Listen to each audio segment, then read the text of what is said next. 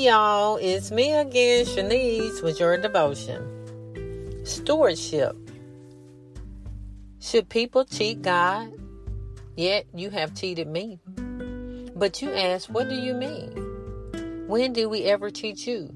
You have cheated me of the tithes and offering due to me. Malachi 3:8. Stewardship is the proper management of your life and possessions. In the Bible, a steward is a person who manages the household affairs of his wealthy employer. We are responsible as God's stewards to properly manage the things He has given us.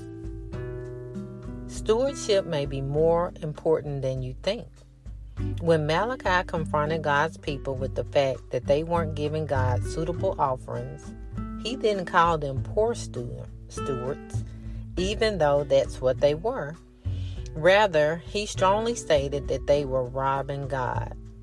The prophet also made it clear that good stewardship shouldn't be perceived as a chore or an unpleasant option. God challenges us to manage our possessions properly so we can see what He is willing to do for us.